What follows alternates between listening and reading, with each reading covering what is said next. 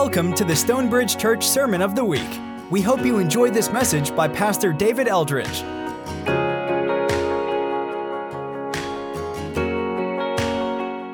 Tuesday, last week of Jesus' life, he's teaching, talking in the temple courts.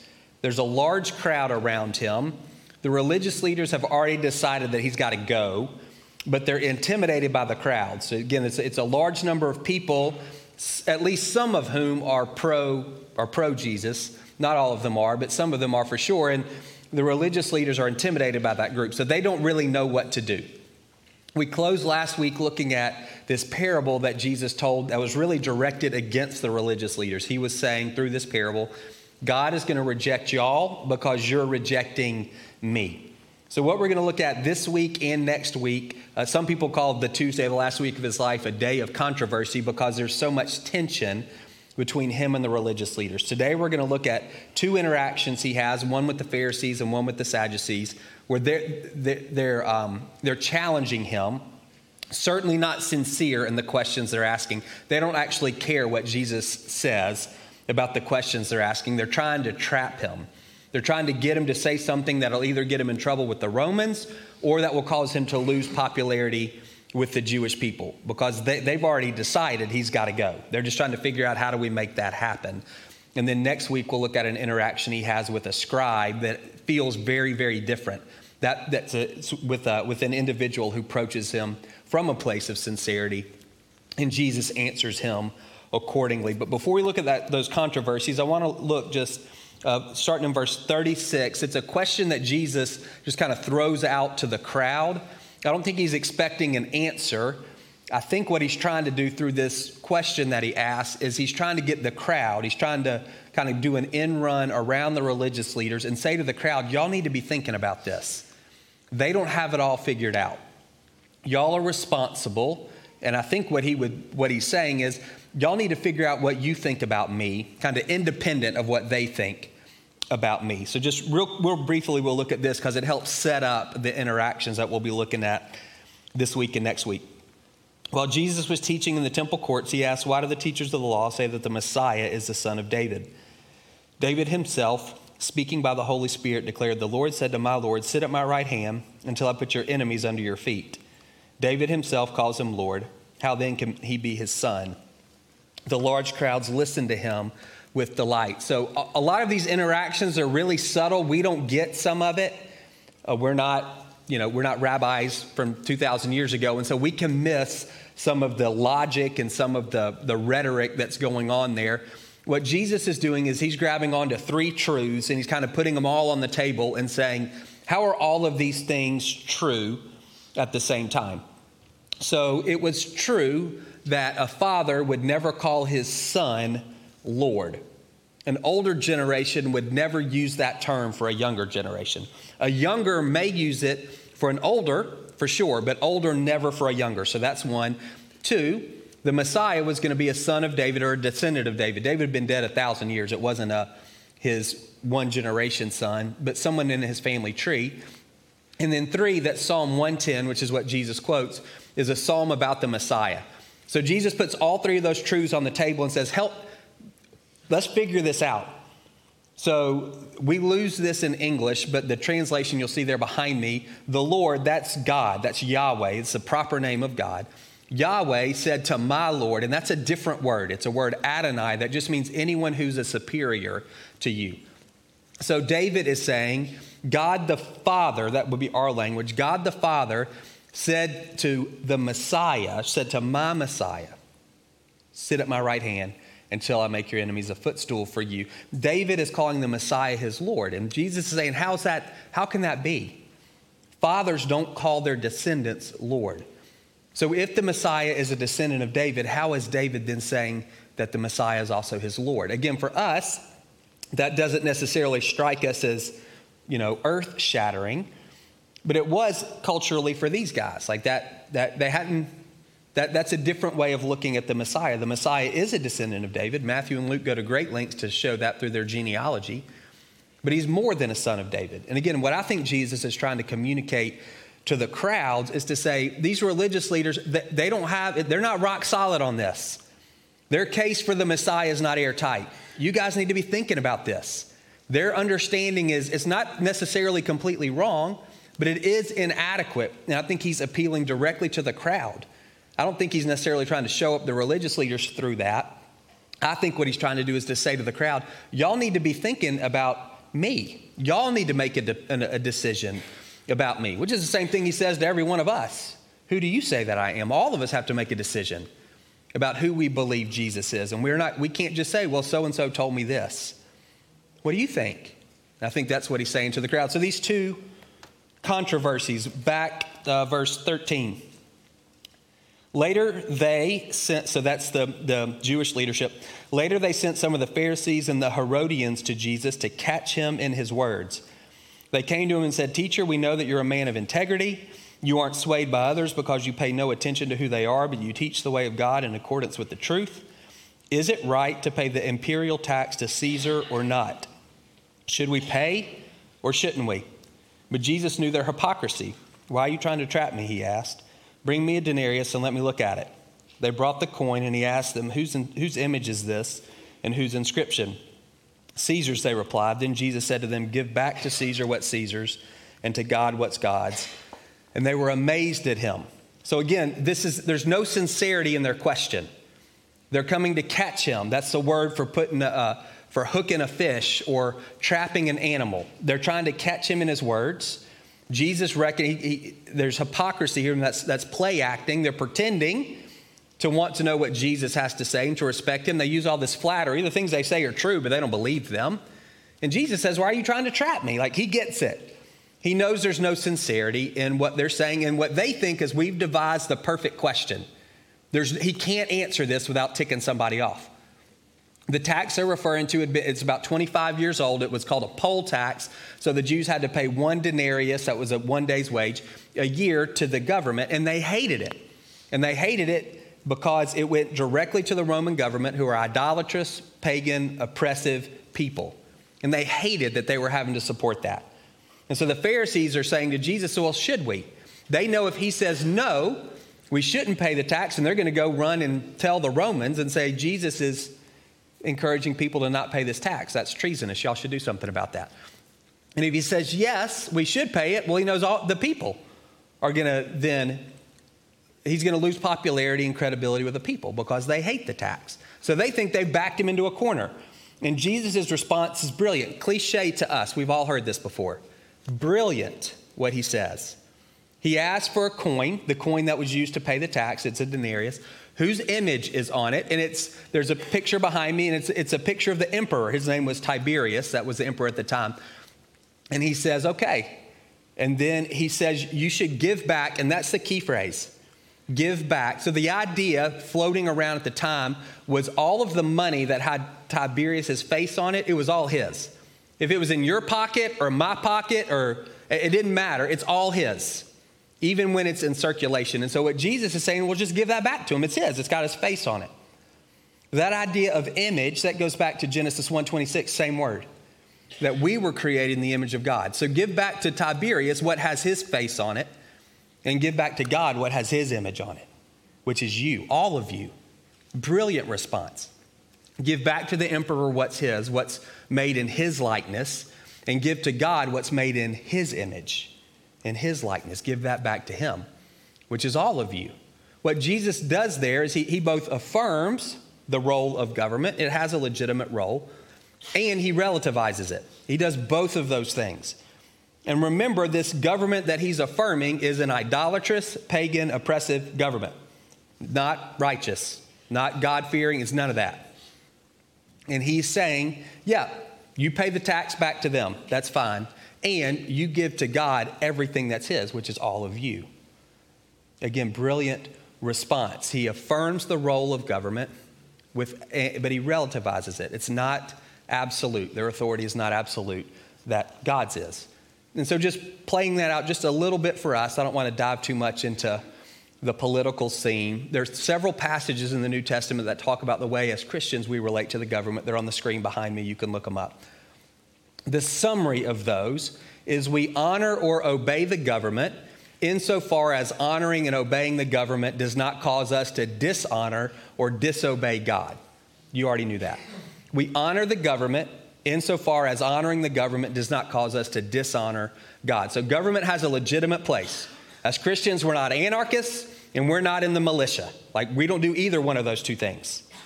We recognize, and again, Jesus is saying this, and Paul is saying this, and Peter is saying this. Those are where those passages are. They're all saying this about a government that's idolatrous. On the back of that coin, it says Tiberius, the son of the divine Augustus. That's one of the reasons the Jews didn't want the coin. It's one reason they didn't want to pay the tax, is because the emperor claimed to be divine. This same government, Paul is saying respect it, they're going to kill him. Peter's saying respect it, they're going to kill him too. So again, these aren't great people. They're not God-fearing. They have a role. And according to the New Testament, we honor the government that is in authority over us, insofar as honoring that does not cause us to dishonor the Lord. So again, no anarchy and no, super right-wing militia. We don't do either one of those two things. But at the same time, we don't want to place more on the government. And I think this is the ditch that we fall in. This is one of the places where we've got to make some connections. Our governmental system is so different from the one in the New Testament. We have a voice. Jesus and those guys, they didn't have a voice at all. They just did what they were told. And so it's a different scene for us. And so we've got to figure out, so how do we apply these principles? And again, we don't have time to dive into all of that. And it would make at least half of you mad probably if we did. What I want us to think through is, what does it look like to say, I want to give back to Caesar what's his and I want to give God what's his? Where we live, we have a voice. And so that gives us opportunities and temptations. There are people in this room who are called into politics, who are called into policymaking, who are called into working in and through the government. And bless God for those people. I'm not one of them, but I'm super grateful for people who are. And we want to support those people, and we want to support those initiatives that are righteous and just. Where things start getting really funky for us is everybody who's involved is fallen. And the decisions that are made, they're all flawed. We live in a fallen world. And so I think we have this temptation at times. And what we want to do is we think what we're trying to do is so noble and so right and so good, it's so needed, that anything we do to get there is okay. We let the ends justify the means. We can't do that as Christians. Eugene Peterson, not talking about politics, but talking in general about life, says you can't do God's work in a non-God way. But a lot of times I feel like we do that. Certainly that label is attached to the capital C church when it comes to politics. In the name of this, what we would say is a good and right end goal, people who love the Lord use deceit, manipulate, use fear. None of that stuff is righteous, and the ends don't justify the means. But it's a temptation for us, again, because we have a voice. That's a temptation when you have a voice, is to make sure your voice wins, to make sure your voice is the loudest, particularly when you are convinced that your voice is right, and not just right for you, right for everyone. This is the best thing. It's the best thing. And if you add into that, for some of you who may be thinking, if we don't do this, God's going to judge our nation, you put all that stuff together, and we can start justifying any number of behaviors to try to push our agenda through. Left and right. Not good. I think the other temptation we have in that same vein, because we have a voice in who gets elected, and because those guys make the laws, that gives us a voice in the laws, although it's a bit removed, we can fall into the trap of thinking we can legislate the kingdom of God coming to the earth. That's what we think. If we make the right policies, then our nation will become more righteous and more holy. Laws have never changed anybody's heart. You know that. They never changed yours. They've never changed mine. Only the Holy Spirit does that. The kingdom of God will be established, but it's established by the king through the church, not by Congress through a law. Again, we can talk about all of those specifics and how those things play out. I'm just thinking more broadly, what does it mean to give to Caesar what's Caesar's and to give to God's what's God's, in the context of a place where we actually do have a voice? There are people who don't. There's millions of Christians right now. They live in a place where the government has said, you can't meet together. You can't evangelize anyone. And if anyone converts, they're going to be killed. There are countries, not just one or two. Right now, that's the law of their land. And in those places, Christians have to defy their government in order to follow God. And they literally are taking their lives into their hands every time they gather together. That's part of the deal. They're honoring God, not these governmental authorities that would say you have to disobey your God in order to be a part of this country. And many of them face the consequences of that. That's not where we live. We have a voice in what's going on. And so our set of temptations, I think it looks different. And those are two that I see floating out there. Again, ends justify the means, they don't. And that if we get the right people in place who will make the right laws, then the kingdom will come. We don't say it that explicitly, but that's what we're going for. And it's not the case. We can make better and worse laws, but ultimately the only thing that's going to bring the kingdom is the king. And he works through the church, which is us. And he doesn't force. We see that. He invites. And so we want to be people who do the same. All right, last story for the morning. Then the Sadducees, who say there's no resurrection, came to Jesus with a question. Teacher, they said, Moses wrote for us that if a man's brother dies and leaves a wife but no children, the man must marry the widow and raise up offspring for his brother. Now there were 7 brothers. The first one married and died without leaving any children. The second one married the widow, but he also died leaving no child. It was the same with the third. In fact, none of the 7 left any children. Last of all, the woman died too. At the resurrection, whose wife will she be, since the 7 were married to her? Jesus replied, are you not in error because you don't know the scriptures or the power of God? When the dead rise, they will neither marry nor be given in marriage. They'll be like angels in heaven. Now about the dead rising, have you not read in the book of Moses, in the account of the burning bush, how God said to Moses, I'm the God of Abraham, the God of Isaac, and the God of Jacob. He's not the God of the dead, but of the living. You're badly mistaken. So Sadducees are a different group, still in leadership, different group from the Pharisees. They have multiple points of difference. For our sake, this story, the 2 biggest points of difference, the Pharisees don't believe in the resurrection. They don't believe in an afterlife. They believe that when you die, you cease to exist. And they only hold to the first 5 books of the Bible, Genesis, Exodus, Leviticus, Numbers, and Deuteronomy, as authoritative. And so they take a custom, a command from the Old Testament. It's called levirate marriage. So my wife's name's Mary Margaret. I'm married to Mary Margaret. I die before we have children. Then my brother Micah has to marry Mary Margaret. And the first kid they have is considered mine, which is super weird to us. It is. Why is that? But the idea was to preserve my family and to preserve my family line. Remember in the book of Joshua, what God's inheritance, what he gave to his people was land. And that land was divided up by tribes and clans and families. And so if I don't have an heir, then my family is wiped out in terms of our name from God's family. And this land, this inheritance that we have, that also goes away. And so it would be the responsibility of my brother basically to give me an heir so that my family line would continue. Again, weird to us, but it's an Old Testament custom and an Old Testament law. And so the Sadducees, the Pharisees are trying to get Jesus in trouble. The Sadducees, I think, are just trying to embarrass him. I think they're trying to make him look stupid. And so they create this incredibly far-fetched hypothetical. So there's a woman and she marries a brother and he dies without kids, second brother, third brother, 7 brothers.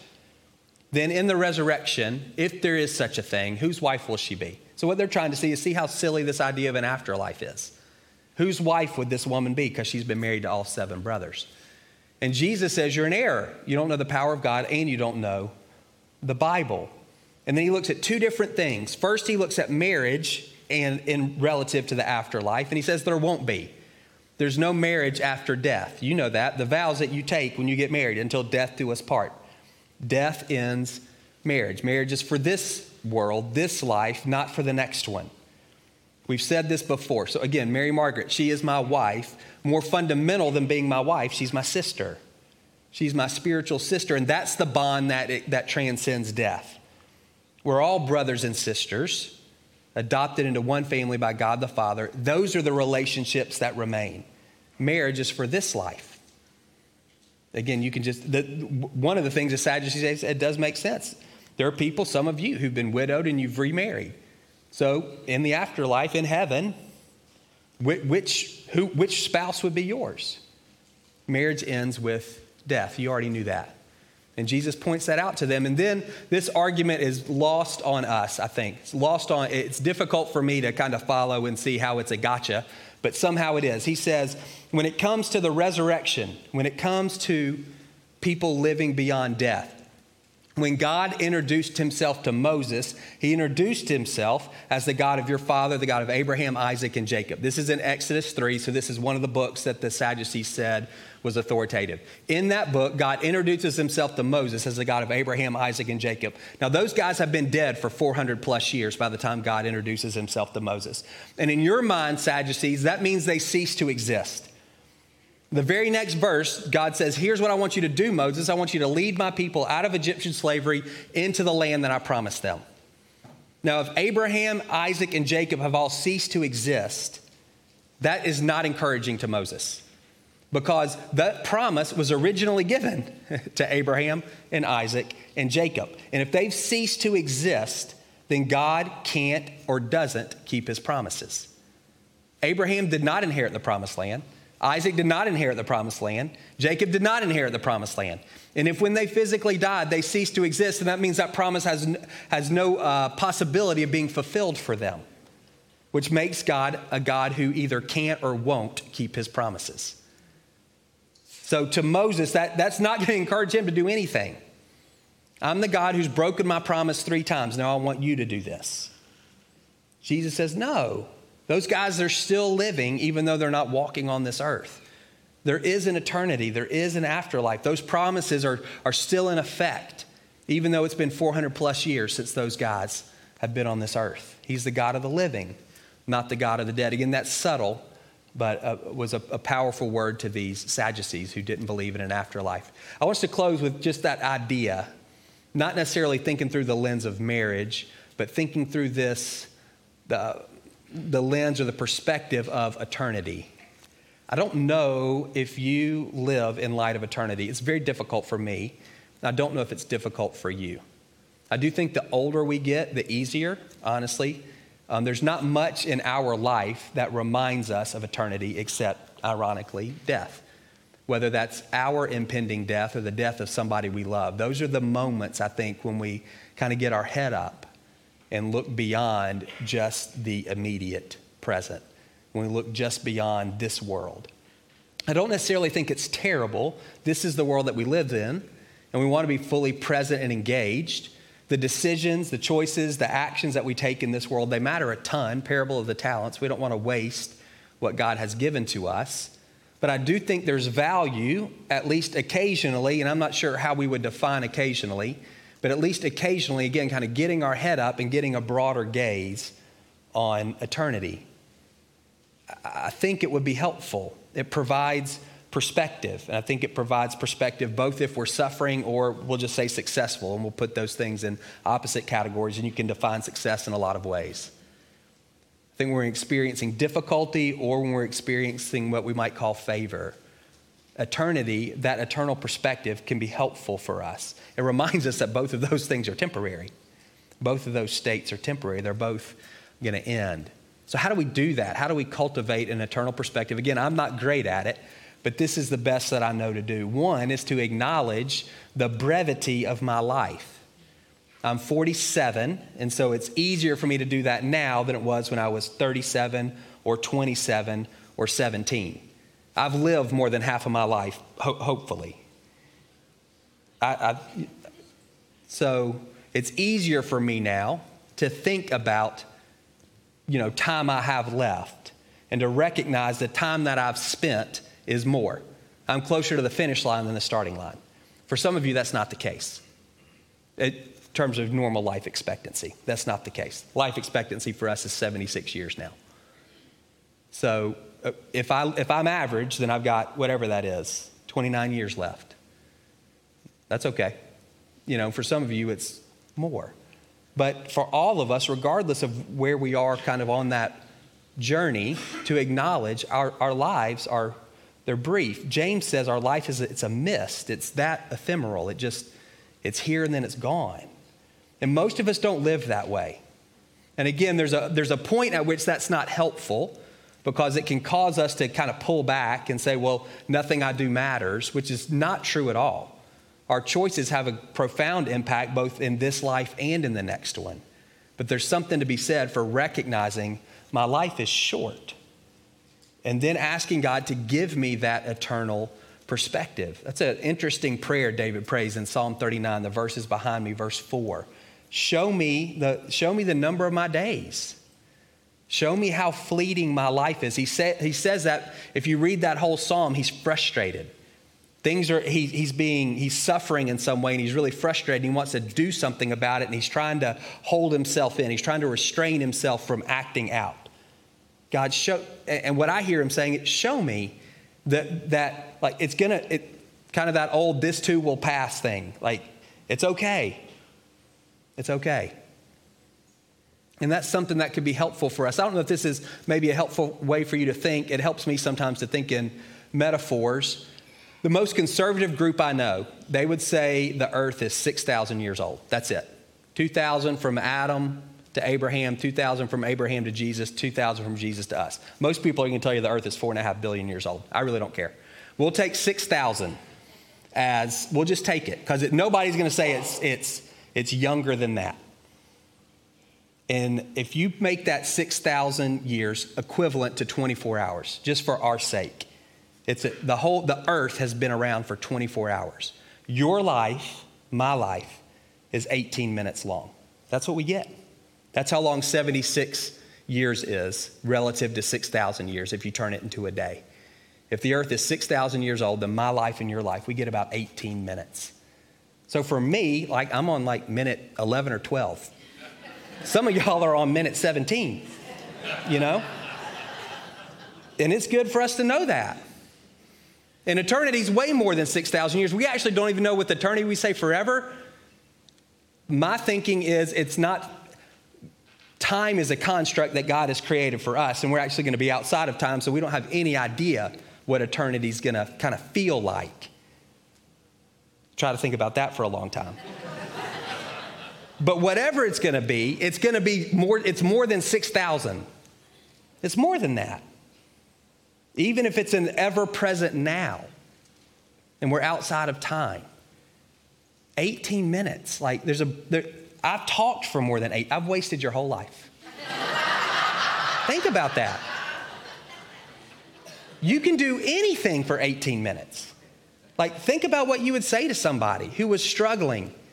Even if they had to struggle for 18 minutes, if you listen, there's grace for you to, you can hang in there.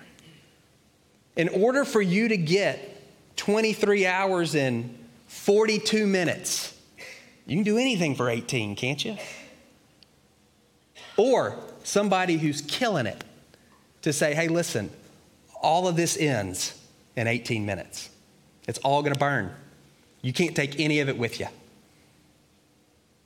So maybe don't put quite so much emphasis on what's happening in terms of those successes. Maybe don't put quite so much energy into making it work. Are you looking at eternity? And again, those are things that, depending on our circumstances in life, we're going to land in different places. There's a couple of scriptures behind me that you can look at in suffering, and we'll just call it in success, or in struggling, and in times of what you would say favor. What does it look like to keep an eternal perspective? I don't think this is something we can force. I do think it's a gift from the Lord. And I do think it's available, regardless of how old you are chronologically. I do think it's something that God gives us glimpses of. And I think it can be really helpful for us, particularly where we live, where we're so insulated from end-of-life things. And as we keep going, I do wonder the push that you see to try to live beyond limits. There's this thing in it. There's a recognition, even among people who don't acknowledge the Lord, that there's more to life than what we're experiencing. And people are trying to achieve that through science and technology and all of those things. I'm glad I'll be dead before all of that happens. But people are doing that. They're actively, the transhuman movement and all that mess, freezing people's brains or whatever. Like, it's better to say, we're going to die. God, help me number my days because I'm going to die. But I'm going to get a new body, and then I'm going to live forever. And I can either live forever with you or forever apart from you, and it's way better with you. So teach me how to order my steps now so that I'm prepared for that future then.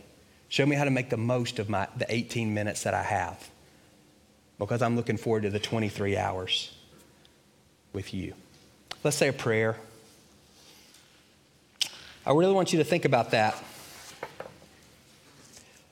Hold on, before we say a prayer. So this is a tangent, but I do think it's important. I'm going to read you this little story that we're not going to talk about till next week, but I want you to hear something. So this is verse 28. One of the teachers of the law came and heard them debating. So that's Jesus and the religious leaders. Noticing that Jesus had given them a good answer, he asked them, of all the commands, which is the most important? And then Jesus answered the way that you know that he answers. Hear, O Israel, the Lord your God, the Lord is one. Love the Lord your God with all your heart, soul, mind, and strength, and love your neighbor as yourself. And then the guy says, well said, teacher. You're right in saying God is one, and there's no greater command than to love him and to love others. And Jesus says, you're not far from the kingdom. So this is specifically for ministry. The way Jesus relates to that man is very different from the ways he relates to the Pharisees and the Sadducees. And the difference is that man approaches him with sincerity. He asks a question, and he actually wants to know what Jesus has to say. Neither the Pharisees or the Sadducees do. I don't know the question, but I had this thought last night. I think there's probably 2 or 3 of you. You have a question that you need to ask him, but for whatever reason you haven't. Maybe it doesn't feel like a spiritual question. We're really good at asking God about direction in our life, but sometimes for whatever reason, we don't ask him about factual things that we just need to know. We just, for whatever reason, we Google it, but we don't necessarily ask him. And so I want to encourage you, again, those 2 or 3 of you, and maybe this just resonates in your heart without me having to be more specific. If you approach him with sincerity, he'll answer.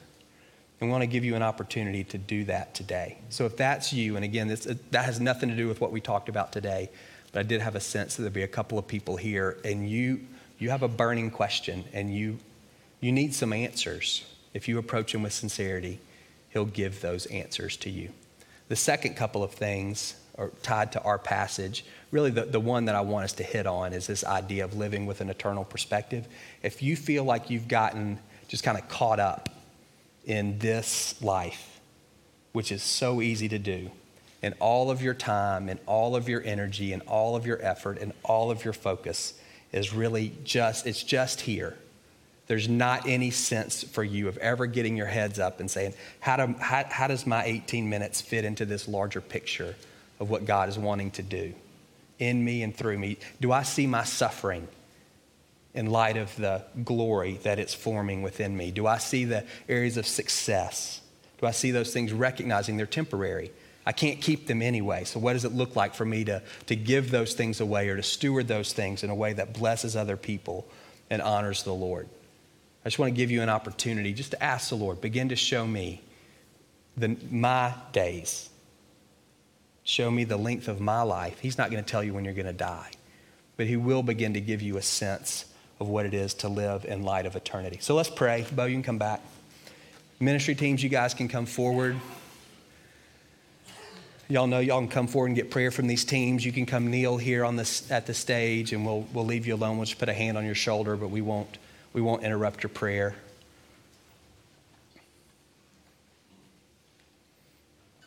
If you're asking a question, I'd encourage you just to go ahead and come up, even as I'm praying. Go ahead and let these guys start to pray for you.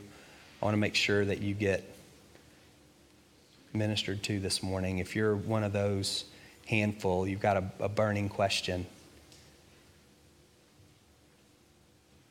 You need an answer. go ahead and come forward. For the rest of us, y'all pray with me if you're willing. Say something like this: God, I pray that you would give me an eternal perspective.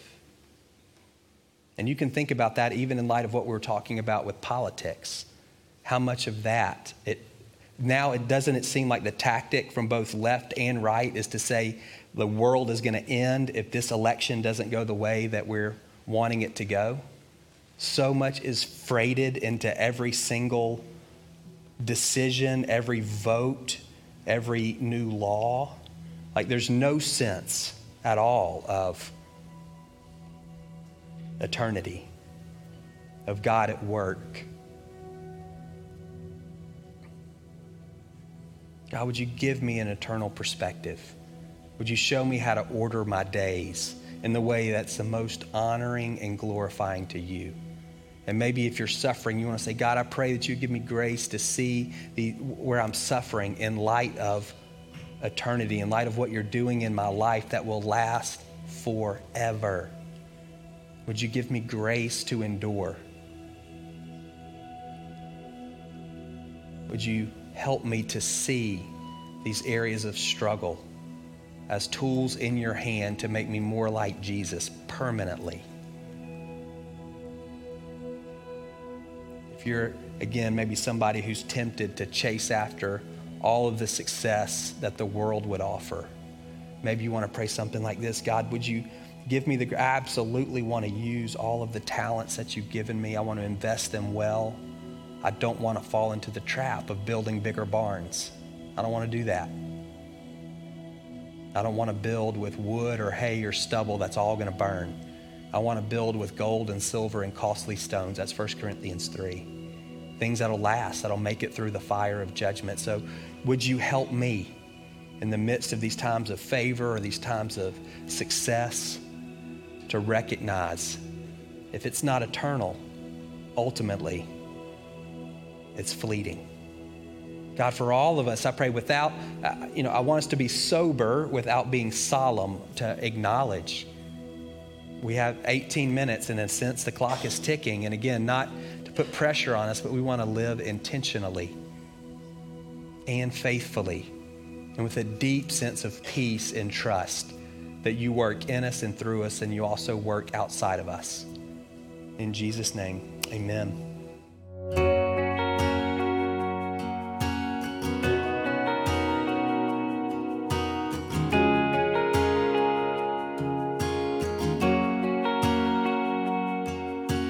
Thank you for listening to the Stonebridge Church Sermon of the Week.